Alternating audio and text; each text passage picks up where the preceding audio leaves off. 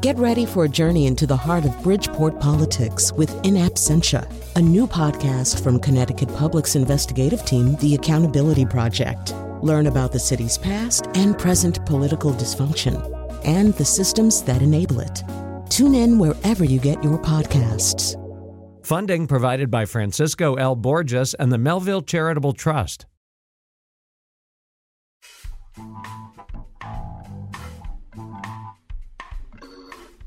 Okay, our second straight day without a comic introduction, and that's because eugenics, although it would be easy to write a comic introduction about eugenics. Eugenics, which is our topic today, it's easy to be facile about it. I guess that facile and easy are the same thing in a way, but it's a darker topic than maybe I had imagined, so we decided to play it straight. This is one of those shows, I love shows like this, where you feel like, I felt going into the show like I had some kind of grasp of this subject and what the word meant and how it had expressed itself in society, and I was wrong. It's so much more complicated and interesting, and to one degree or another in the early part of the 20th century, everybody was in on it. Like, the people you think of as the good guys were in on it, as well as the people you think of as the bad guys. We're going to tell you all about that today and many other things besides, including some complicity here in Connecticut. We always love it when Connecticut turns out to have a dark, greasy stain on itself. So we'll be talking about some Connecticut complicity a little bit later in the show. We want to sort of set up the framework and tell the fascinating story of eugenics, particularly in the first part of the 20th century in the United States. And we have two perfect guests to do that with us. Alexandra Minna-Stern, a professor of American culture at the University of Michigan and author of Eugenic Nation, Faults and Frontiers of Better Breeding in Modern America. And joining us by Skype, Adam Cohen, a former member of the New York Times editorial board and writer for Time magazine. He's now the co-editor of the National Book Review and the author of Imbeciles, the Supreme Court, American Eugenics, and the Sterilization of Carrie Buck. So, Alexandra Minna-Stern, I'm going to have you kick things off. We know that we get this word in the latter part of the 19th century from Charlie Darwin's half-cousin. Is there a working definition of eugenics that kind of fits all of the expressions of it? Well, there's not a working definition because it means many different things to many people across time and even today. Overall, though, if we want to give it a working definition for the purposes of this show, it really involves applying scientific ideas from heredity and biology to humans to regulate reproduction and shape the body politique. And a corollary of that is choosing certain characteristics that are desirable and defining other characteristics and eliminating them in the ideas in the eyes of the eugenicists that are undesirable. So the more that I read about it, and correct me if I'm wrong, it seemed to me that although it's more nuanced than this, that you could sort of say there are two tines in the barbecue fork of eugenics. One of them is really sort of an expression of brute nativism that's very much tied to immigration patterns around the turn of the century, in the early 1900s. It's the tine or the part of the fork that gets you eventually into Nazi Germany. But here in America, there's just kind of this sense that there are these fast-breeding lower classes, and we need to do something about that before the race gets watered down. Here's what we're going to do. And then there's this other tine that really is more, these people who believe in an intersection of science and society, who've identified, maybe in a very paternalistic and not very diverse way, problems that they think science and science in the shape of genetics could possibly solve, that we could get rid of some of the things that plague humankind. And though they may be kind of paternalistic, they're not the same people as the first people I talked about. Am I wrong about that? Or, there are other kind of two different subsets of this? Well, people like to talk about scholars and like to talk about eugenics in kind of two ways. The positive eugenics, which is about reproduction of the fit, and in the United States often focused on the white middle class or kind of white nativism. And then the elimination or lowering the reproduction of the unfit. And that is where you get into more exclusionary measures, which could be both eugenic segregation, putting people into institutions, sterilization, You could also put immigration law, immigration bans and restriction in that category.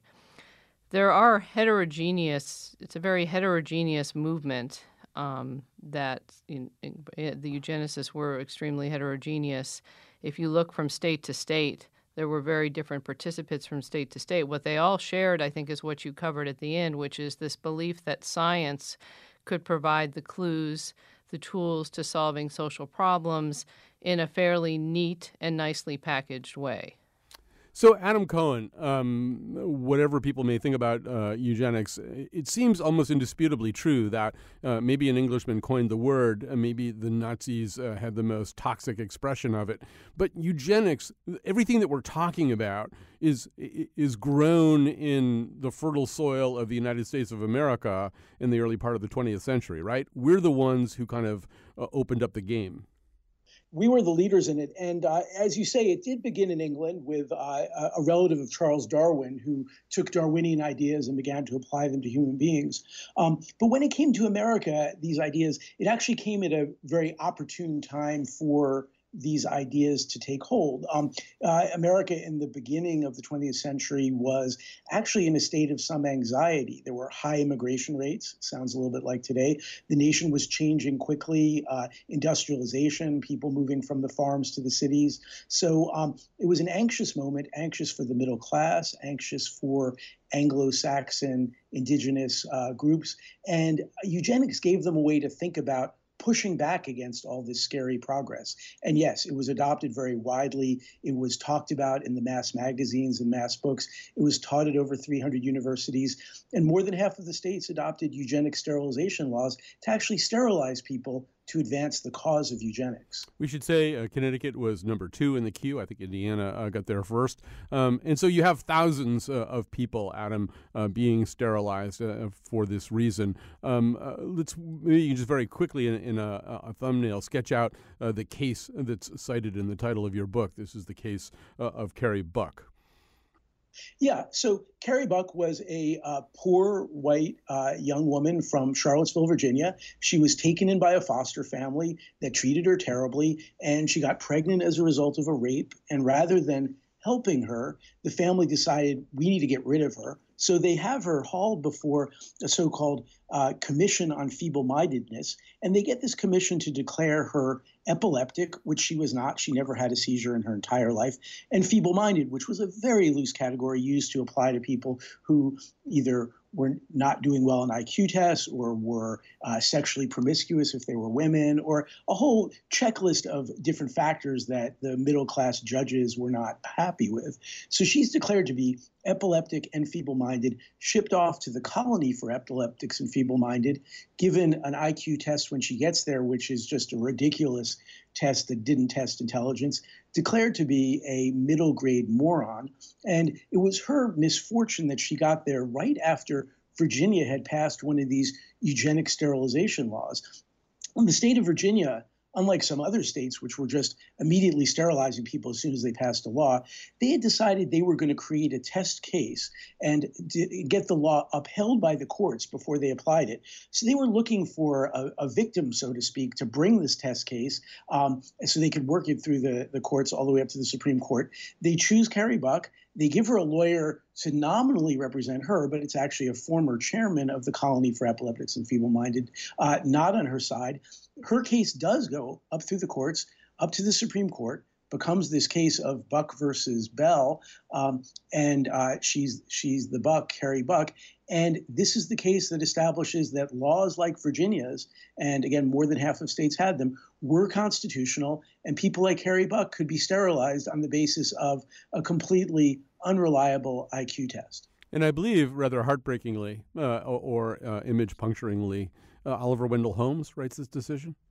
Yeah, the great Oliver Wendell Holmes, who many think of as maybe the greatest justice in Supreme Court history, not only writes the decision, but writes a particularly cruel opinion in which he says 3 generations of imbeciles are enough. That's sort of the famous phrase, talking about Carrie, her mother, who was also at the colony, and the baby that she gave birth of as a result of rape, although none of these people really seem to be imbeciles at all. And then actually in this decision, for an 8-to-1 court, urges the other states who haven't already done it to adopt eugenic laws and says we need to stop this tide of incompetence that is sweeping over the land. And it's surprising that it was Holmes because he's so well regarded, but another way it's not, because Holmes was a great New Englander, right? He was born into a bunch of Boston Brahmin families. In fact, his father, Oliver Wendell Holmes Sr., the dean of Harvard Medical School, coined the phrase Boston Brahmin.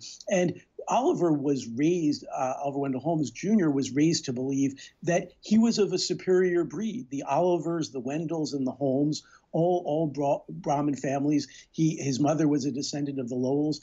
He was raised to believe that these people's blood was actually better. They were better than the common New Englanders. And lo and behold, when he's on the Supreme Court and Carrie Buck comes along and says, help, they're trying to sterilize me because they think that I'm inferior because of my blood. Well, Oliver Wendell Holmes agrees. He thinks that people like him are better than her, and he's happy to have her sterilized. So, Alexandra Minna-Stern, it's obviously very disturbing to read this about Oliver Wendell Holmes, but the more that I read, the more I seemed to find, or the more it seemed to me, that kind of everybody was in on this at some level. At this point in history, whether it's Teddy Roosevelt or Herbert Hoover or Winston Churchill or George Bernard Shaw or H.G. Wells or, people that you really like, at some point or another, they seem to have kind of bought into at least some piece of this puzzle. It just wasn't a dirty word yet, was it?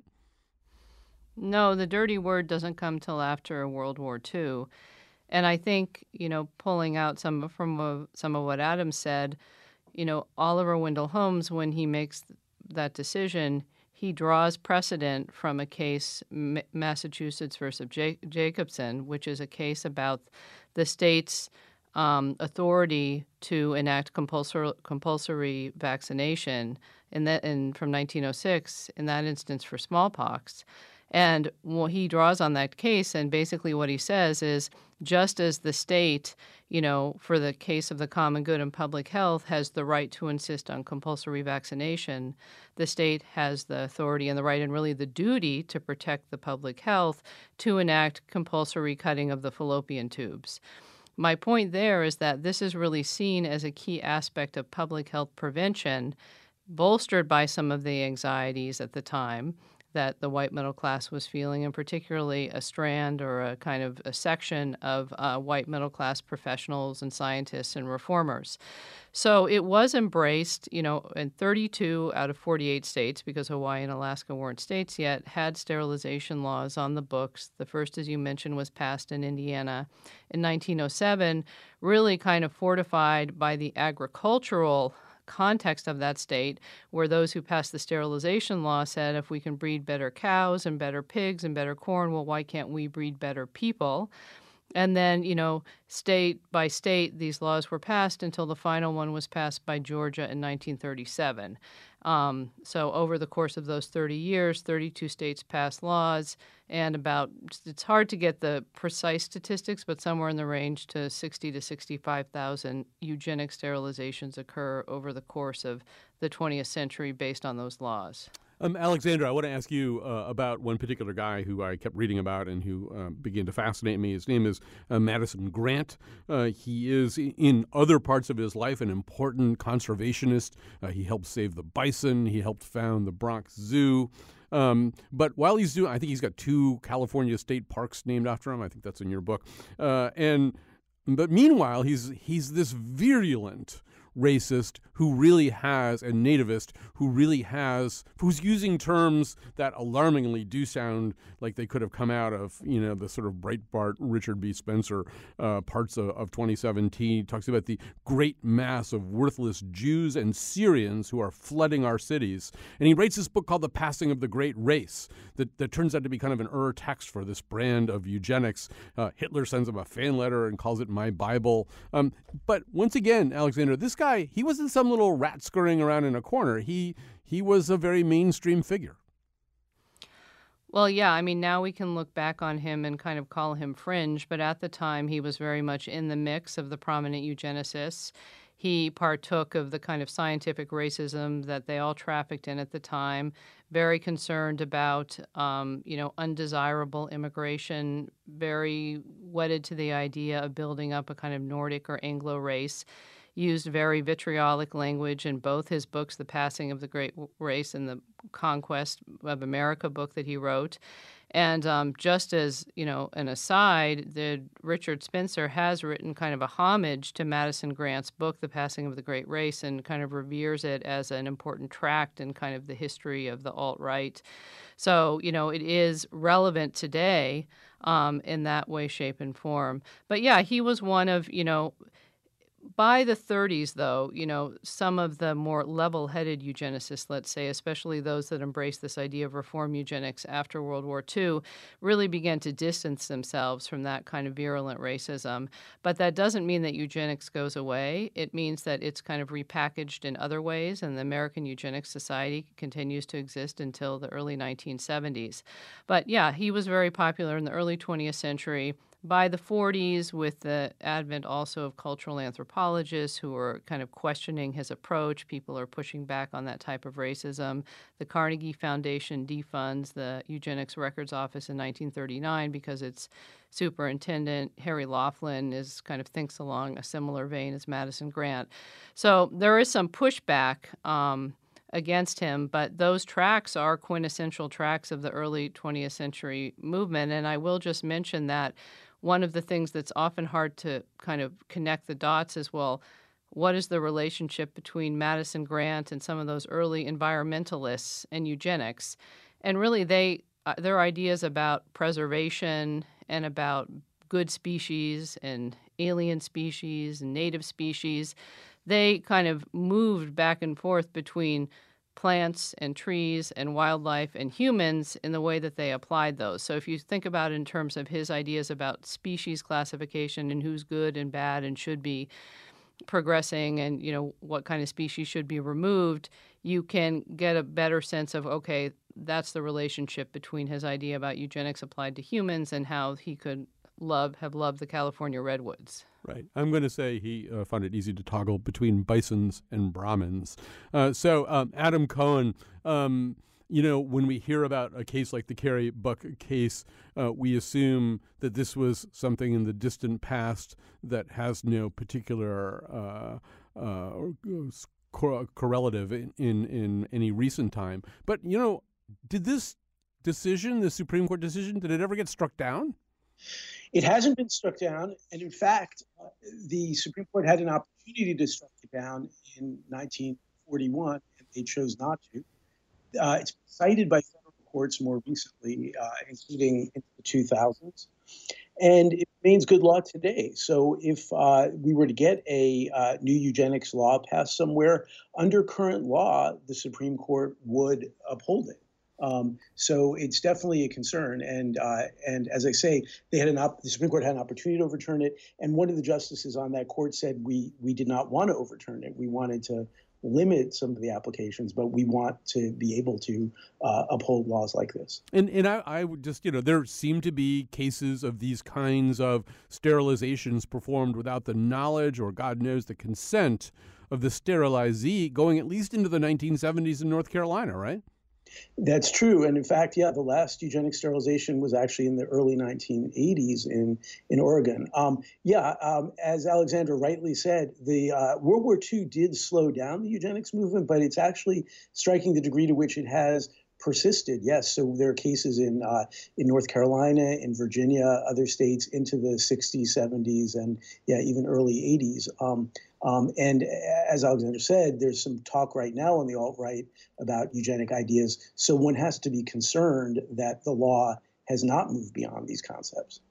I just also, before we go back to Alexander for a second, Adam, one more thing, which was, because I don't think we really emphasized this enough, the certification of people like Carrie Buck for as people who fell into whatever group of categories we're talking about here, and we are talking about people who were called feeble-minded back then, but it could have been prisoners or deaf people or minority people. I mean, there are all kinds of ways in which people kind of got pre-selected for this, but it often seemed to be on a kind of sketchy basis, like, so-and-so is promiscuous and we know this because, or maybe even certified by a doctor who'd never even seen the patient, just was sort of looking at a report and going, yeah, that's the kind of person we sterilize. Yeah, no, absolutely true. And one of the problems is that these statutes, which were passed in most states, had their own categories. It varied from state to state, but they were often very vague categories, and certainly categories one wouldn't associate with being unworthy to reproduce. So people who were considered to be idle or indolent, lazy, poor. In some states, if you were poor, that could be grounds for eugenic sterilization. And then certainly the range of disabilities as well, blindness and so forth. So some of these categories, as you might imagine, are quite hard to pin down who exactly is an idle person. But then even taking feeble-mindedness, the category that was sometimes associated with low intelligence, incredibly vague. And the IQ tests of the time were so deficient. I saw the test that was given to Carrie Buck when she was admitted to the colony for epileptics and feeble-minded. And the questions were things like, what do you do when a playmate hits you? Well, it's hard to know what the answer is to that that's correct or not correct to the level that it should categorize you as being feeble-minded and perhaps make you eligible to be sterilized as a result. So that is the kind of incredible vagueness, uncertainty, and often discrimination that we were dealing with in these categorizations. So, Alexandra, I guess one question that I have is, as we move along through the decades of the 20th century, whether or not it is possible to be essentially pure of heart and noble of spirit and yet still subscribe to some of the tenets of eugenics. And maybe one of the people I have in my mind is Margaret Sanger. Margaret Sanger is often unfairly targeted by conservatives, and this whole thing has been fact-checked to death, that the notion that Planned Parenthood was initially founded to suppress the reproduction of minorities. But Margaret Sanger, to a certain degree, did believe that genetic science could be used to limit certain kinds of diseases or dysfunctions in a way that, I don't know, some of her quotes make me a little bit uncomfortable. Can you tell me more about that? Yeah, so one of the things I'd like to start off by saying is that it's helpful for me, one of the ways I think about eugenics across this long, 100 years is from really about the early 20th century to let's say, the 1960s or 70s when the American Eugenics Society folds. There's something that we can think of that would be eugenics with a capital E. It's actually a eugenics movement. There are eugenics organizations. People pay their dues. They have annual meetings. They publish their journals and do all of those kinds of things that we would associate with a movement. Now, that movement is strongest, from this period of about 1910 to 1950, let's say. But, it lasts until the 70s. After that, we get some, marked shifts in American society in the 1970s, both the kind of lag effects of the civil rights movement, the feminist health movements, the rise of bioethics, ideas of patient autonomy, kind of the idea that people with disabilities have, bodily rights and that women have reproductive rights and so on and so forth. And so then I like to think of kind of eugenics with a lowercase e and eugenic impulses that we can find in a variety of different places that intersect with issues related to disability, related to reproduction, related to race, and so on. So that for me is kind of a helpful way of kind of thinking of it chronologically. In terms of Margaret Sanger, yeah, Margaret Sanger had certain ideas about who should be giving birth and who shouldn't be giving birth. She did ally herself strategically with eugenicists in a way because eugenicists had clout at the time, and she wanted to tap into some of that clout. So I think it was a mixture of both a strategic alliance that she made at a time when birth control, as you know, was under severe regulations and you could be punished for using it, and, was very paternalistic in terms of women getting access to birth control and sterilization, for that matter, if they wanted it voluntarily. And she also did have ideas about class and race and, subscribe to, a certain type of white middle class ideas that white middle class families were more desirable. However, I think that, looking back in time, it's important, yes, to recognize that and to put her in her historical context. But she was not the total sum of the birth control movement, the contraception movement, or the reproductive rights movement. She was one facet of it at a time when a lot of different things were swirling around. And I'm not trying to be an apologist for what she did, but nonetheless, I think when you put it in historical perspective and you also look at some of the projects that she did in African American communities to set up birth control clinics that later were run and managed by those very communities, you begin to get a more nuanced picture of her. But yeah, it's important to recognize that and to say, okay, well, what do we do about that? And what does that mean? What it means is that, for women to get access to reproductive health services and reproductive rights in that era, they got up entangled often with the eugenics movement because the eugenics movement was very concerned with reproduction. And it was often the white middle-class men, although there were some women, who were kind of controlling those strings, both the purse strings and also, kind of the medical aspects of it as well. All right, we're going to grab a break here. We're talking right now to Alexandra Minna-Stern, a professor of American culture at the University of Michigan and the author of Eugenic Nation, Faults and Frontiers of Better Breeding in Modern America, and Adam Cohen, who's the author of Imbeciles, the Supreme Court, American Eugenics, and the Sterilization of Carrie Buck. We're going to talk about the dark, greasy stain on Connecticut's escutcheon after this.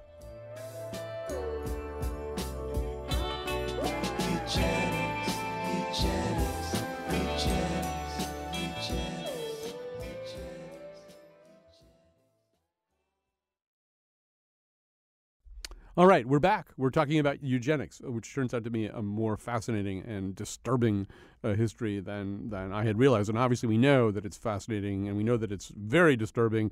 We've sort of alluded to it repeatedly, but its most toxic expression came when the Nazis got hold of it, and everything that had happened in America in terms of sterilization, you can start adding zeros onto it, and then they just stopped bothering with sterilization and started killing people. We'll come to that a little bit later. Right now, we want to talk about Connecticut. We always like to think that Connecticut is a nice place where people don't do bad things, but of course, Connecticut is pretty much like everywhere else. So joining us right now, along with Alexandra and Adam, we have Bob Farwell, who is the executive director of the Otis Library in Norwich, Connecticut, where they've been looking at this whole question. So, Bob Farwell, first of all, welcome to our conversation. Well, thank you very much. We've alluded to the fact that Connecticut was second in America to get a law on the books that allowed this kind of thing, this compulsory form of sterilization for certain groups of people. So where did that wind up being practiced? Who actually wind up taking advantage of that law, if that's the right way to put it?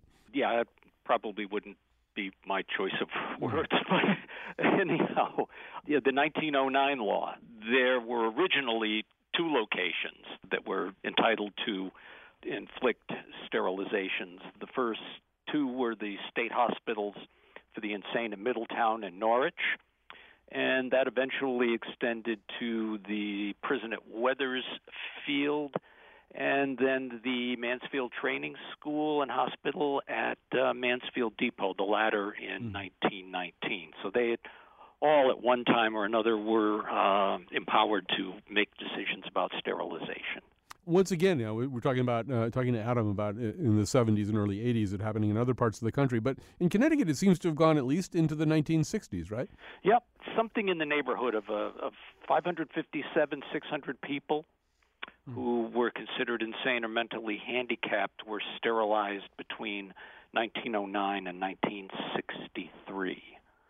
And once again, I want to come back to this idea of how, there just wasn't a rigorous vetting process or really a set of boxes that had to be checked off for every single person. This was kind of a ballpark estimate, right, of who warranted this kind of handling. Yeah, I mean, if you look at I was reading recently one of the publications circulated by the Eugenics Record Office at Cold Spring Harbor, New York, entitled "The Hill Folk," and of course there was supposed to be a rigorous series of procedures that these field agents had been trained to do, but when you read their notes, how they assessed the mental and physical capacities of the people that they were studying, oftentimes what it comes down to is innuendo, gossip, inferences drawn by current generations about things that happened in past generations.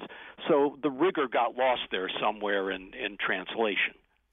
And so, actually, let me bring Alexandra back into the conversation. He mentioned Cold Spring Harbor. That's your friend, Dr. Laughlin, I believe. And I mean, once again, this is kind of an interesting and disturbing categorization of people, that people more or less because of where they lived and how they lived, they were hill people, that might qualify them for this kind of treatment?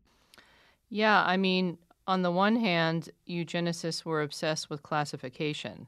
So one of the things that Charles Davenport, also of the Eugenics Records Office, puts, one of the first things he publishes is something called the Trait Book, which has hundreds and hundreds of traits which ostensibly come through Mendelian inheritance, and they can be dominant or recessive. And they include things from alcoholism to feeble-mindedness to love of the sea to a whole variety of things that are kind of more expected and also truly bizarre. And so eugenicists, in order to decide who was desirable and who was undesirable and to determine, how to enact their policies, needed to classify people. So there was all this energy put into classification.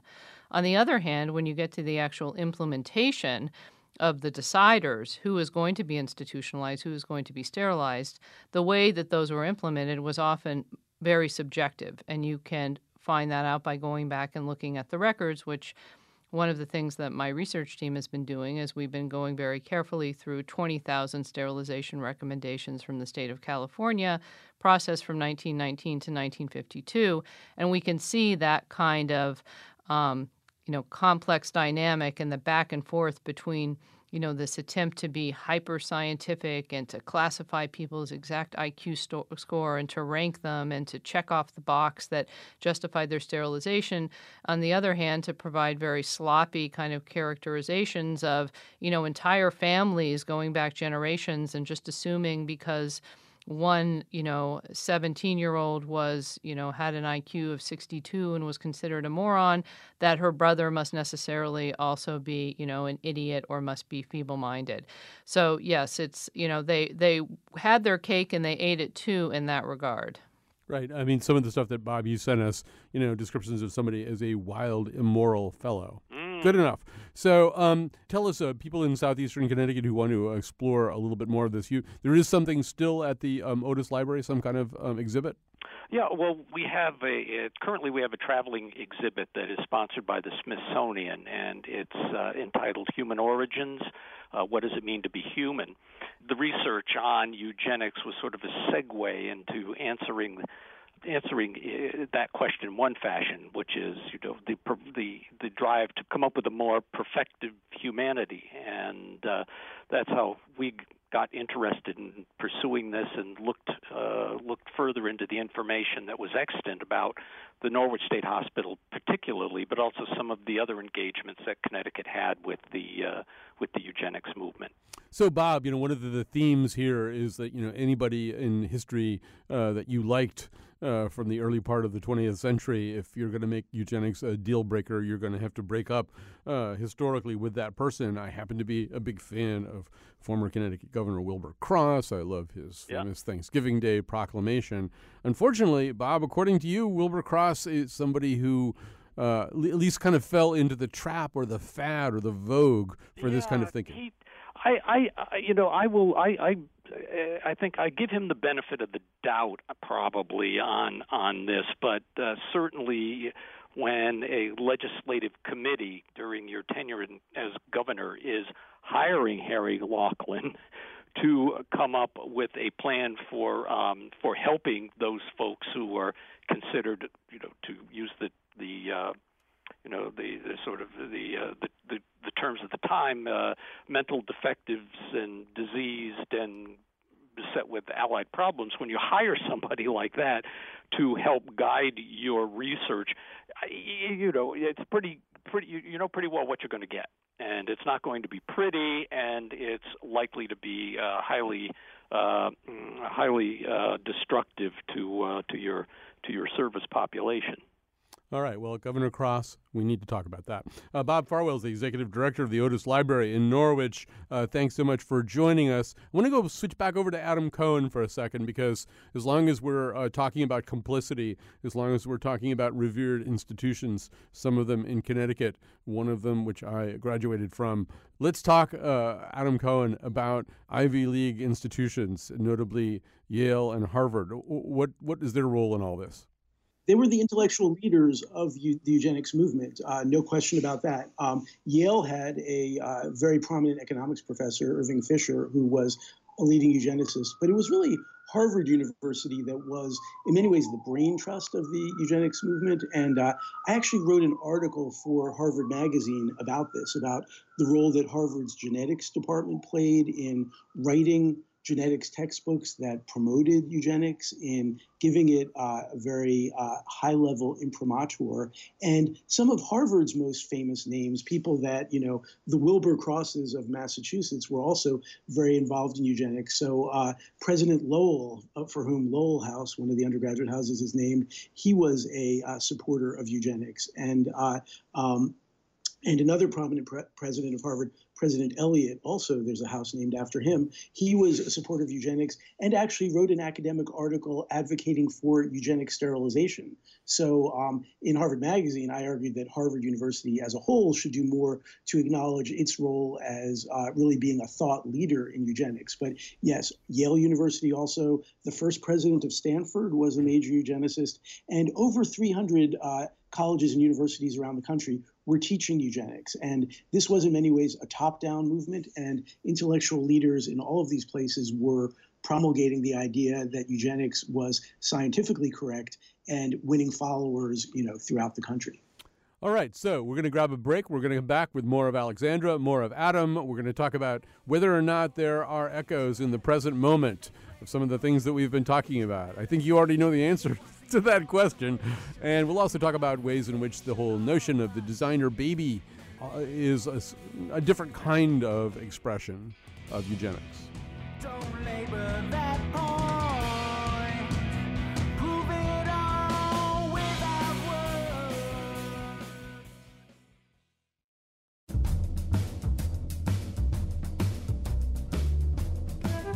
Today's show was produced by Josh Nalea and me, Kyone Wolf. Our intern is Ali Oshinsky, and the part of Bill Curry was played by H.G. Wells. Subscribe to our podcast on iTunes and other platforms. And now, back to Colin. All right, so we're talking to Alexandra Minna-Stern. I'm not going to give you her whole title. The book is Eugenic Nation, Faults and Frontiers of Better Breeding in Modern America. Also, Adam Cohen, his relevant book is Imbeciles, the Supreme Court, American Eugenics, and the Sterilization of Carrie Buck. Well, it might be listening to all this stuff, and you might be thinking, well, yeah, but it's 2017. Does anybody still believe this crap? I mean, anybody in a position of power, for example? When you connect two racehorses, you usually end up with a fast horse. Secretariat doesn't produce slow horses. You have to have the right genes. I have a certain gene. I'm a gene believer. Do we believe in the gene thing? I mean, I do. I have great genes and all that stuff, which I'm a believer in. Well, I think I was born with a drive for success. I was born with a certain intellect. The fact is, you have to be born and blessed with something up here. You're born a fighter, and I've seen a lot of people, they want to fight, but they can't. Some people cannot genetically handle pressure. I always said winning is somewhat maybe innate.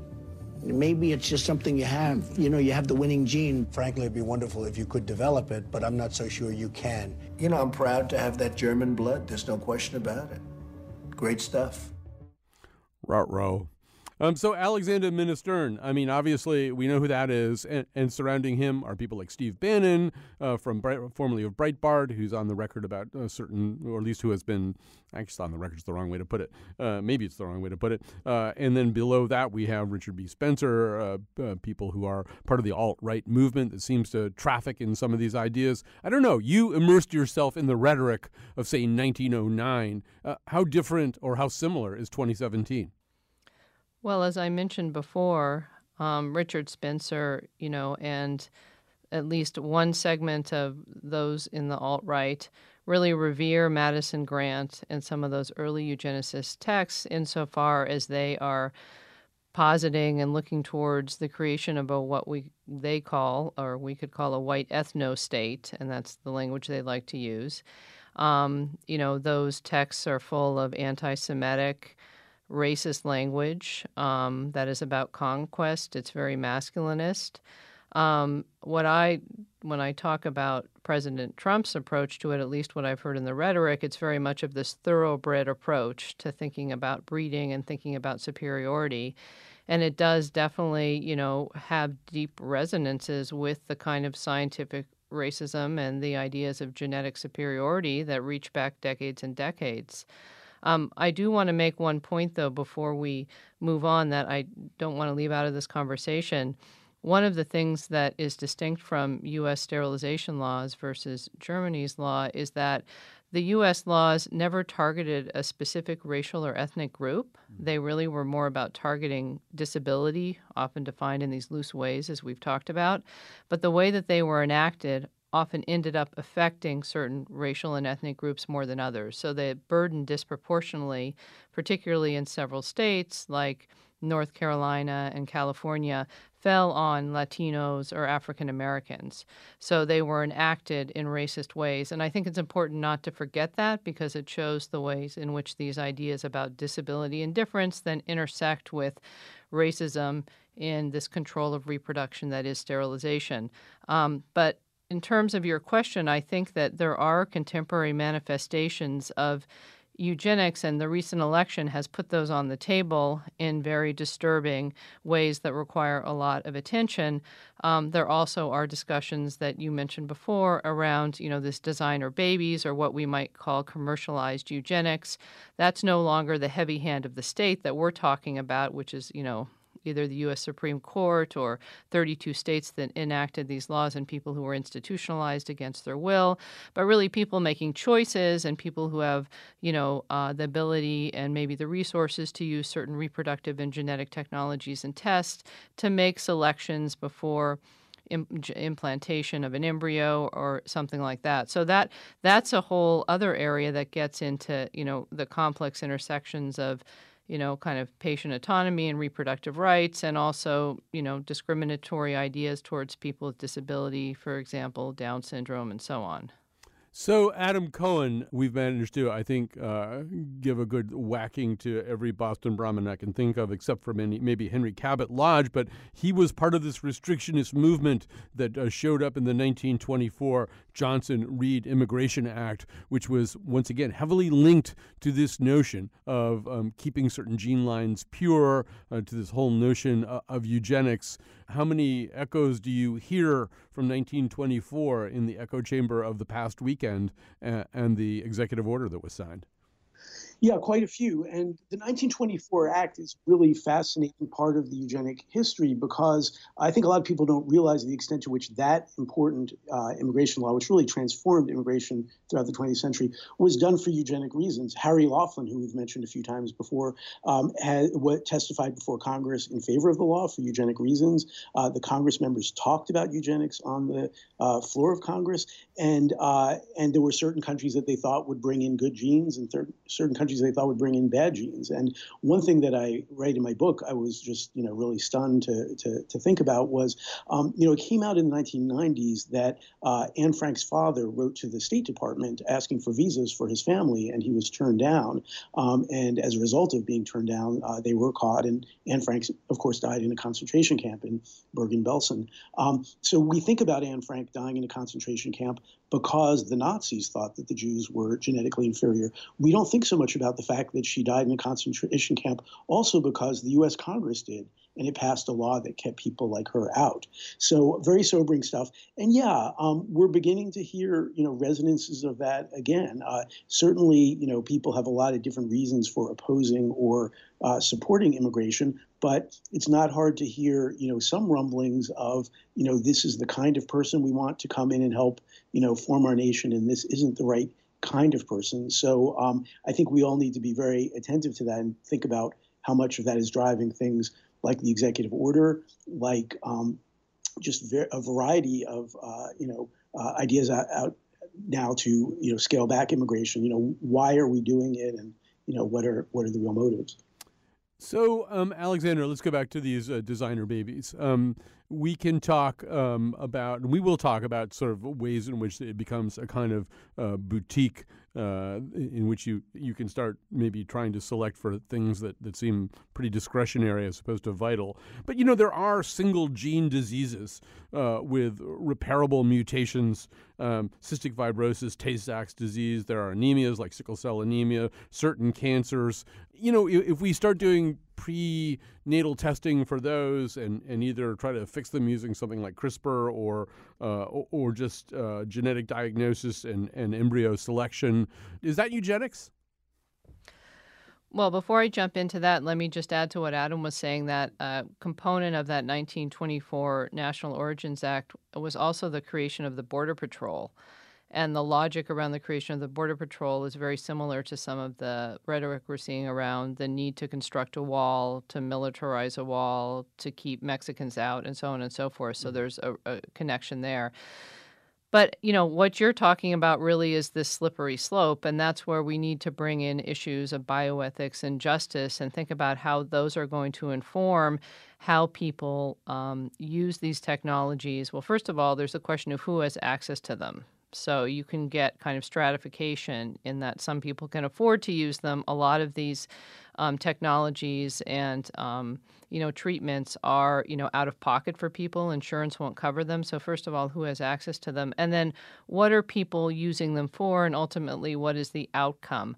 So I think many of us could agree that, there are certain severe diseases and really devastating conditions, and, people should be able to use, and science should advance so that those conditions can be identified and, they can be part of the process of reproduction for a couple about, in terms of embryo selection and things like that. And that's within people's right and purview if they have the ability to do that, to do so.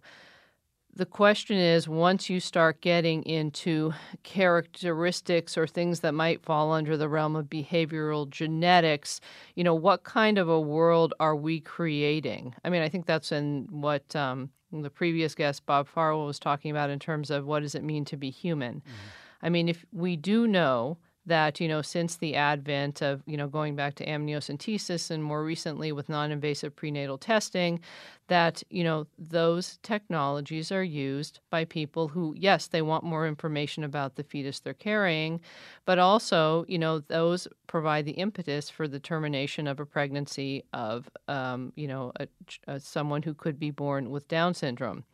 Those are weighty questions, and they get into issues of, what kind of a society do we want to be? To what extent, are women being pressured by these social values and, discriminatory ideas against people with disabilities, which we have changed as a society, since the ADA in 1990. But nonetheless, I mean, I think it's kind of inarguable that those are very much still there, and that often there's an expectation that women will get tested because they will want to know, because they will want to make a decision. And there are many stories of women feeling pressured by those expectations, and also being, worried about taking on the economic and social cost of raising a child that, might have a genetic disorder that is associated with certain intellectual disabilities. So what I hope for around this is there's not one right answer. There's a lot of gray area, but we need to have more conversations, and we've often shied away from those conversations because that might involve bringing in the state and bringing in regulation. So, we have a fertility and genetic technologies, in terms of reproduction in this country that is very unregulated, and a lot happens in that unregulated area that should be of concern to us who care about issues of health, bioethics, and justice. We're going to have to stop it there, although I just will quickly say that that's one of the reasons we're beginning to talk about neurodiversity and ableist diversity, and that we have people around us who have various conditions, and they are people we love and people we would not give up for anything, which makes us think twice, I hope, about selecting away from some of the traits that they have. So it is a conversation worth having. Thanks for having this conversation with us. Thanks to Josh for producing. Thanks to Adam Cohen, Alexandra Minna-Stern for joining us for the entire show. And thanks also to Bob Farwell for the conversation about Connecticut's role. Eugenics. Oh, people, you are the you.